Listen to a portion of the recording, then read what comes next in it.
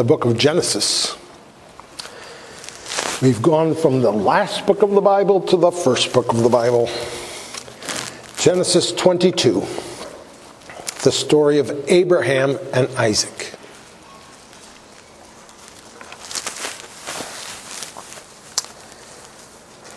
After these things, God tested Abraham and said to him, Abraham.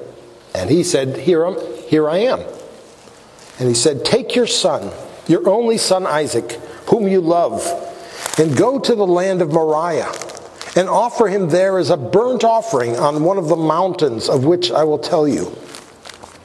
So Abraham rose early in the morning, saddled his donkey, and took 2 of his young men with him, and his son Isaac. And he cut the wood for the burnt offering, and arose and went to the place of which God had told him. On the 3rd day, Abraham lifted up his eyes and saw the place from afar. Then Abraham said to his young men, Stay here with the donkey. I and the boy will go over there and worship and come back to you. Back again, and come again to you. And Abraham took the wood of the burnt offering and laid it on Isaac his son. And he took in his hand the fire and the knife. So they went, both of them together. And Isaac said to his father Abraham, My father? And he said, Here I am, my son. He said, Behold, the fire and the wood, but where is the lamb for a burnt offering? Abraham said, God will provide for himself the lamb for a burnt offering, my son. So they went, both of them together. When they came to the place of which God had told him, Abraham built the altar there and laid the wood in order, and bound Isaac his son, and laid him on the altar on top of the wood. Then Abraham reached out his hand and took the knife to slaughter his son. But the angel of the Lord called to him from heaven and said, Abraham, Abraham. And he said, Here I am. He said, Do not lay your hand on the boy, or do anything to him. For now I know that you fear God, seeing that you have not withheld your son, your only son, from me. And Abraham lifted up his eyes and looked, and behold, behind him was a ram caught in a thicket by his horns. And Abraham went and took the ram and offered it up as a burnt offering instead of his son. So Abraham called the name of that place, The Lord Will Provide, as it is said to this day, On the mount of the Lord it shall be provided. And the angel of the Lord called to Abraham a second time from heaven and said, By myself I have sworn, declares the Lord, because you have done this and have not withheld your son, your only son, I will surely bless you, and I will surely multiply your offspring as the stars of heaven and as the sand that is on the seashore. And your offspring shall possess the gate of his enemies. And in your offspring shall all the nations of the earth be blessed, because you have obeyed my voice. So Abraham returned to his young men, and they arose and went together to Beersheba. And Abraham lived at Beersheba. So you know this story and the surrounding narrative. Abraham and his wife were unable to have children. Nonetheless, God promised that their descendants would be as many as the stars of the sky and the sand of the seashore. And in this chapter 22, was a reaffirmation of that, but this is not the first time he gave that promise, but long years before this event, years before Isaac was born.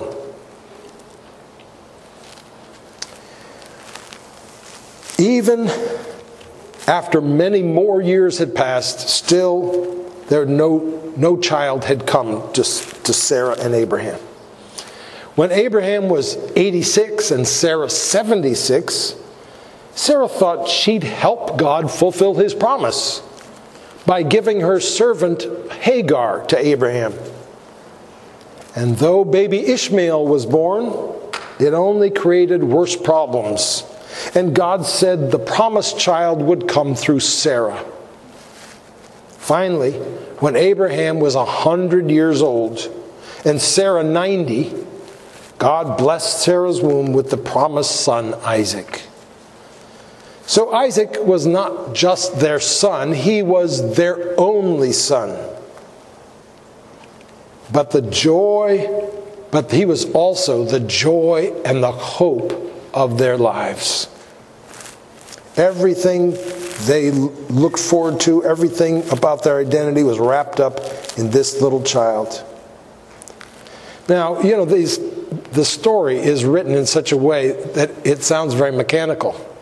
Here's a guy, he's got a son of promise, and God says, go flame at the altar. The next day he gets up and he takes his son over, and it's like he's a robot. He's not even, because there's all the emotions that were obviously embedded are just not given to us. And that's because they don't need to be given to us.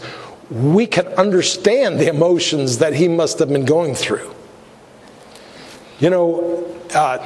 We're told the emotions sometimes, but that's when you need to know what the emotions were. But we don't need to know, because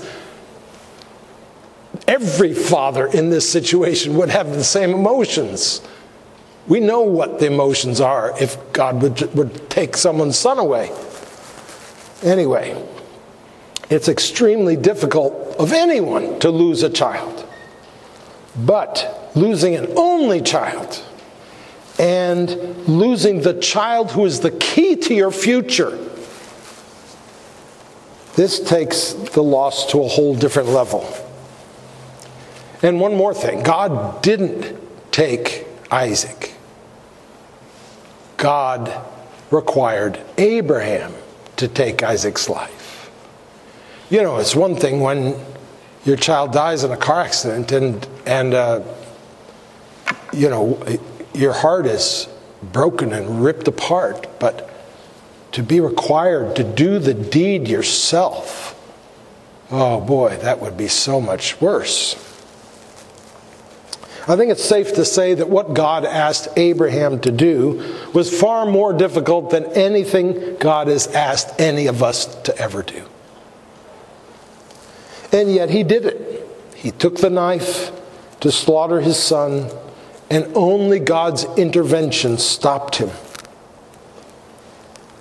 God had given Abraham an incredible gift. Not only a son to continue his line, but a great nation and a great land. But a promise that the whole world would be blessed through it all. So embedded in it, all this was dependent on this boy, this young man at this point. But Abraham knew that it was even more than that. This promise was even more than that. Hebrews 11 tells us that Abraham understood that the true fulfillment of these promises was actually a heavenly land. So when God gave the baby Isaac, he was giving perhaps the best gift that anyone had ever been given. And then, when he was a young man, God asked Abraham to give Isaac back. Now, this happened only once in the Bible, where a father is asked to sacrifice his son. But there is a clear pattern. God sometimes gives people a gift, a precious gift, and then takes it back or asks for it back. The Lord gives and the Lord takes away, Job said. And God gave Job 10 kids and much wealth, and then he took them all away in one day. God gave Rachel and Joseph to Jacob, but then took them away. God gave Joseph a place of honor in Potiphar, in Jacob's household, but then took that away. And then God gave Joseph a high position in Potiphar's household and then took that away. Jesus gave his disciples the power to cast out demons and then took that away. God gave Mary and Martha a wonderful brother, and then he took him away. You know, in the 1993 movie starring Richard Harris about Abraham, just called Abraham, as Abraham lays Isaac upon the altar, the son asks his father, "Is there nothing the Lord might not require of you?" And Abraham somberly says, "No, there isn't." And that's true. The worst loss of all, of course, was when God gave the world a Savior and then took him away. And his disciples were shattered. They felt like their whole world had caved in. Many of us have experienced heart-wrenching losses. God gives us precious things, but then he asks us to give up those precious things. Spouse, health, child, parent, sibling, friend, our youth, our beauty, our mind, our job, our acceptance. It may seem like God is heartless in doing this kind of thing, but the opposite is actually true. He cares so much about us that he only does this when we need it. And he gives us many helps to know how to think about it when he does this kind of thing.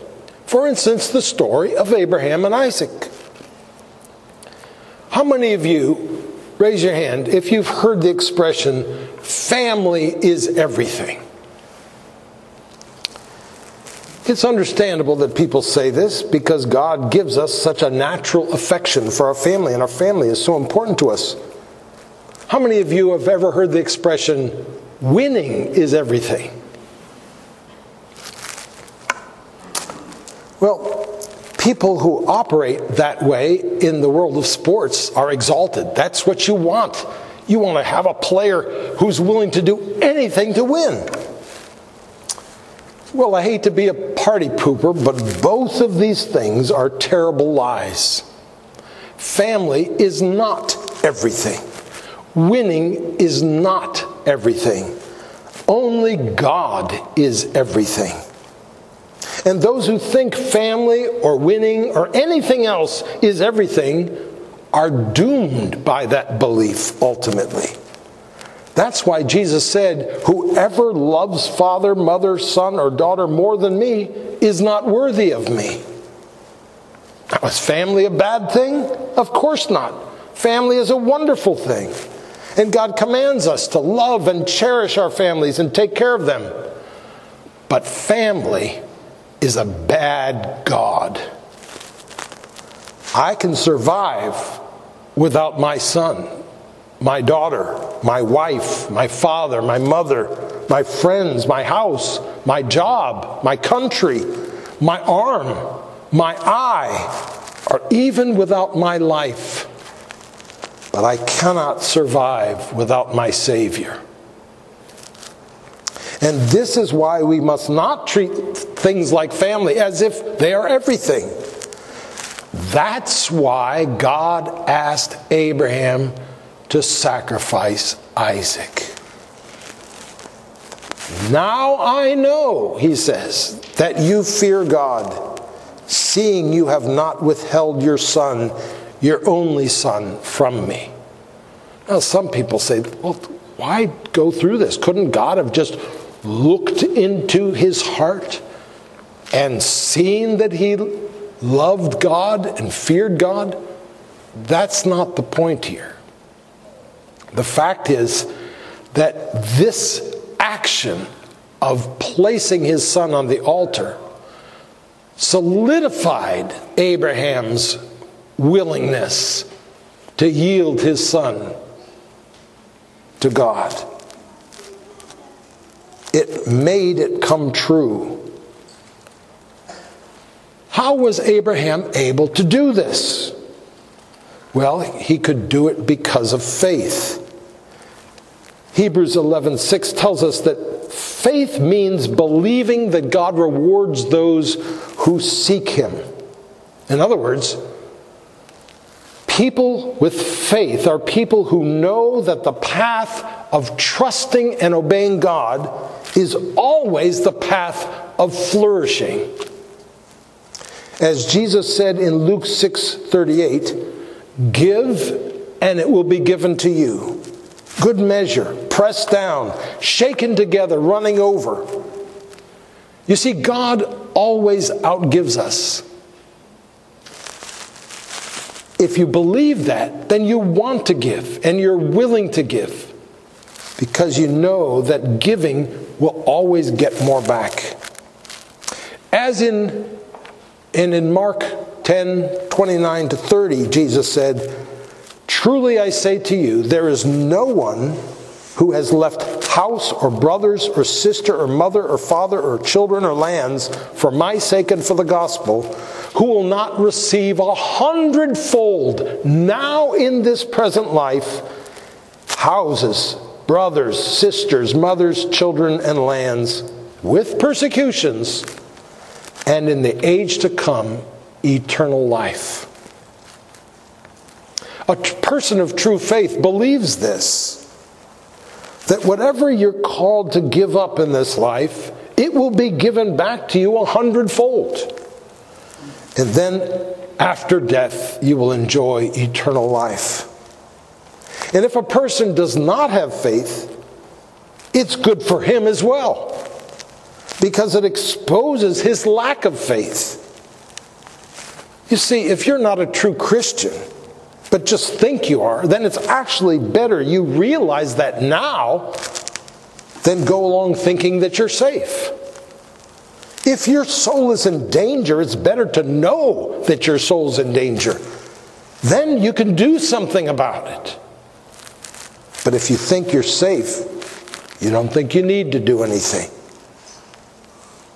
Hebrews 11 tells us that Abraham obeyed God and lifted his knife to sacrifice Isaac because he was trusting in God's promises.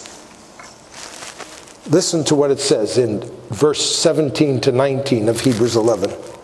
"By faith Abraham, when he was tested, offered up Isaac.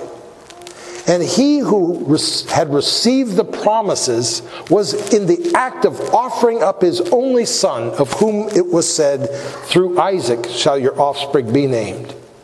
He that Abraham considered," this is how he was thinking, it tells us in verse 19. "He considered that God was able even to raise him from the dead, from which, figuratively speaking, he did receive him back." You see, Abraham knew that God had promised to make him a great nation through Isaac. So he knew Isaac had to survive in order for God to keep his word. And he knew God always kept his word. How else could God fulfill his promise? So Abraham was thinking that even if he killed Isaac, God would raise Isaac from the dead in order to fulfill his promise. In the face of such a horrific request, Abraham didn't lose his head. I'm sure he was confused. I'm sure he was dazed in some ways, but he didn't let it all compromise his confidence in God's promises. He held firm. None of us have perfect earthly fathers. But most of us can at least imagine having such a wonderful father that if he asked us for something, then we'd be glad to give it to him not just because we'd be eager to help him out, but because we know that whatever he's up to and whatever he needs it for, we're going to end up getting the better end of the deal. If he takes my plate of food, he's going to bring me back something even better. If he borrows my car, he's going to return it washed, polished, filled with gas, new brakes, an oil change, and a tune-up. That's the kind of Heavenly Father you and I have. If God demands something from us, we're the ones who are going to benefit. Think about Abraham and Isaac's trip back home. Suddenly, everything that had been confusing made sense. This was not just relief. This was sheer joy. And think of the bond of love that the two had forged, which couldn't have been forged any other way. And as we walk toward our Mount Moriah, just remember what it's going to be like on your way back home. Of course, this doesn't mean you're always going to understand it all right away. I've told you about my story of not facing my pain and how God convicted me that I needed to learn to face my own pain. Now, most of us don't deal with pain in a healthy way. Some get angry and feel betrayed. Some blame others. Some feel sorry for themselves. Some feel hopeless. Some get anxious and panicky. Some get fearful and paranoid. Some detach and get apathetic. Some feel abandoned and unloved. And I'm sure if you talk to Elizabeth, she can give you more possibilities of what people do when they experience pain. The way I always dealt with pain was by locking it down in the dungeon of my heart and getting busy with other things. But after I did that enough times, I could hear a low murmur emanating from deep in my heart, and I didn't even know where it came from. I just knew that there was like a wailing from deep down of pain. First, a friend loved me enough to point this out to me. And then God really rubbed my face in it at a Presbytery retreat where there was a speaker who spoke about how pastors often deal with pain by just trying to avoid the temptations to escape in sinful ways, but don't really face their pain. It was as if God Himself was speaking to me. And I was sitting there fighting with all of my might to refrain from bursting out in loud sobs. I knew that I had to deal with my pain. The first thing I did was take an inventory of my pain. I came up with about 7 or 8 sources of pain. And then I began to take each of these sources of pain in prayer before the Lord. And I'd never done that before. And I'd take each one and I prayed, Lord, why? Why did you let this happen? What good purpose could there possibly be in this? And amazingly, one by one, God began to show me how ultimately He had blessed me through each of these painful realities in ways that I didn't even realize. He showed me that in each case, He was not depriving me. He was not hurting me, but blessing me because of His goodness and love for me. I also told you that there was one exception, one major source of pain which never made sense to me. It was my parents' divorce when I was 16, which still didn't really add up. I lost so much from the divorce, and even after years of prayer and seeking the Lord, I could think of only a few modest benefits that it brought. Nothing compared to the things that it seemed to have taken from me. For years now, I've worn my father's wedding ring on my pinky to remind me to continue to ask God to show me why and what the benefits were. God didn't owe me that. until heaven when he will give us all that information. But I asked him anyway. Well, I want to tell you that last month I had a breakthrough. One day I was thinking about my father and appreciating the ways that God used him in my life, and thinking about all the qualities of my dad which had inspired me and impacted me as a husband, as a father, and as a pastor. And then suddenly I realized that almost all of those qualities had come to my father as a result of the divorce. My father was radically humbled and broken by the divorce.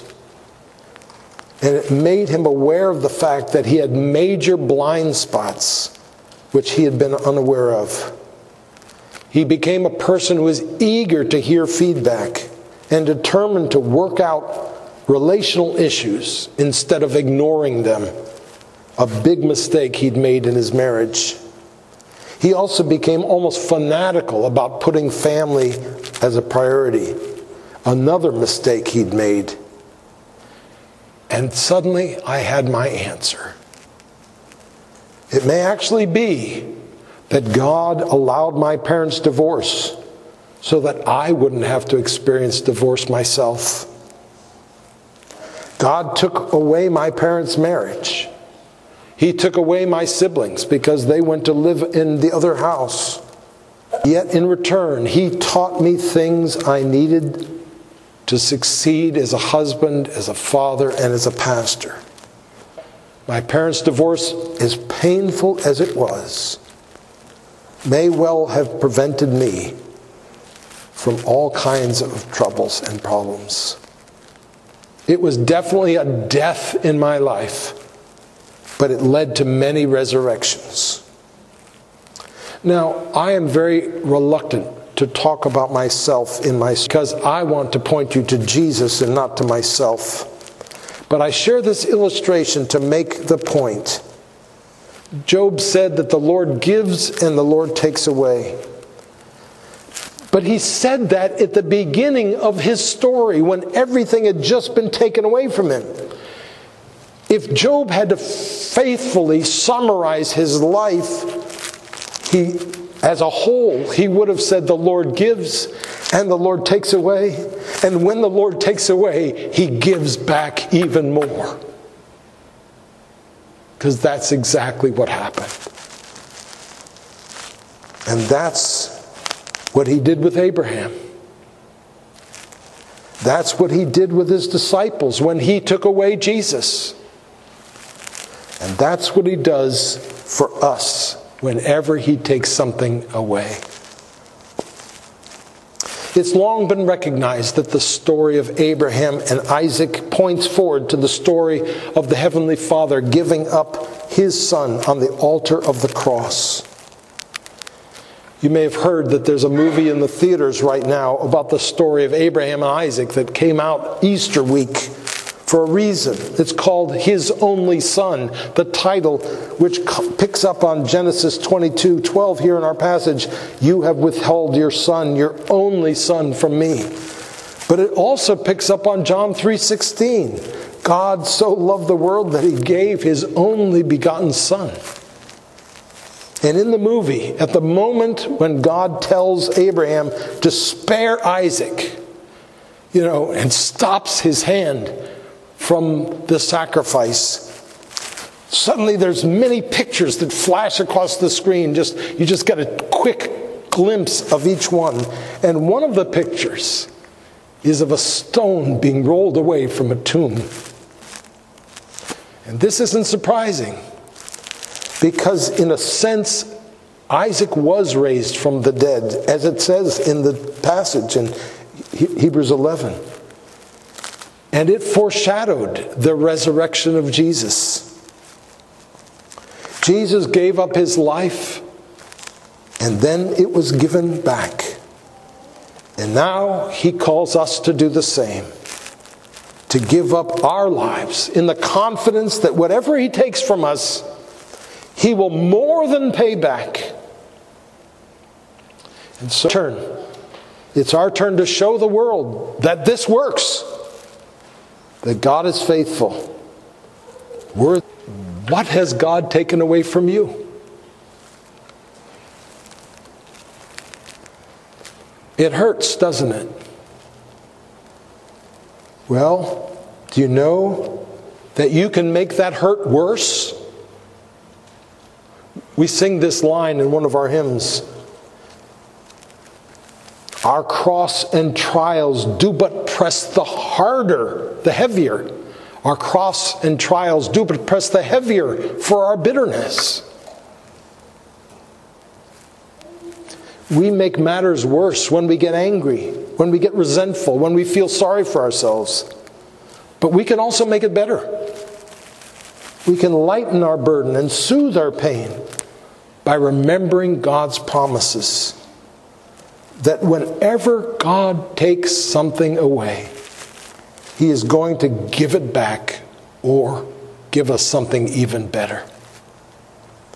Every little part of you that God takes, every little part of you that dies, will be resurrected. When He requires a piece of you to be cast to the ground, it will be like a seed which will grow up and produce much fruit. He is worthy of being trusted. Let us pray.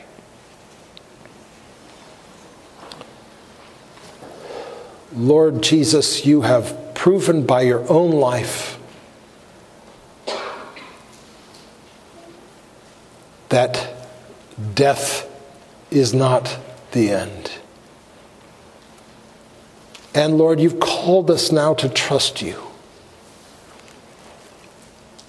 To trust you with our own deaths, but to trust you with all of our little deaths on the way to our own death. Oh Lord, help us to let go and know that you are faithful. Oh Lord, when pains and losses come, may we not bury ourselves in the pain, but may we submerge ourselves rather in your promises, in your goodness, in your faithfulness, and in your love. And we thank you that one day it will be done. There will be no more struggle and no more pain and no more tears and no more sorrows and no more losses and no more. And we look forward to that day, dear Lord. And we wait in patience. We thank you for calling us to the table. And as we come today, we come to celebrate what He did for us upon the cross and to celebrate His victory over death. And also, Lord, to remind ourselves of your calling to die that ultimately we might live. We pray in the name of Jesus. Amen.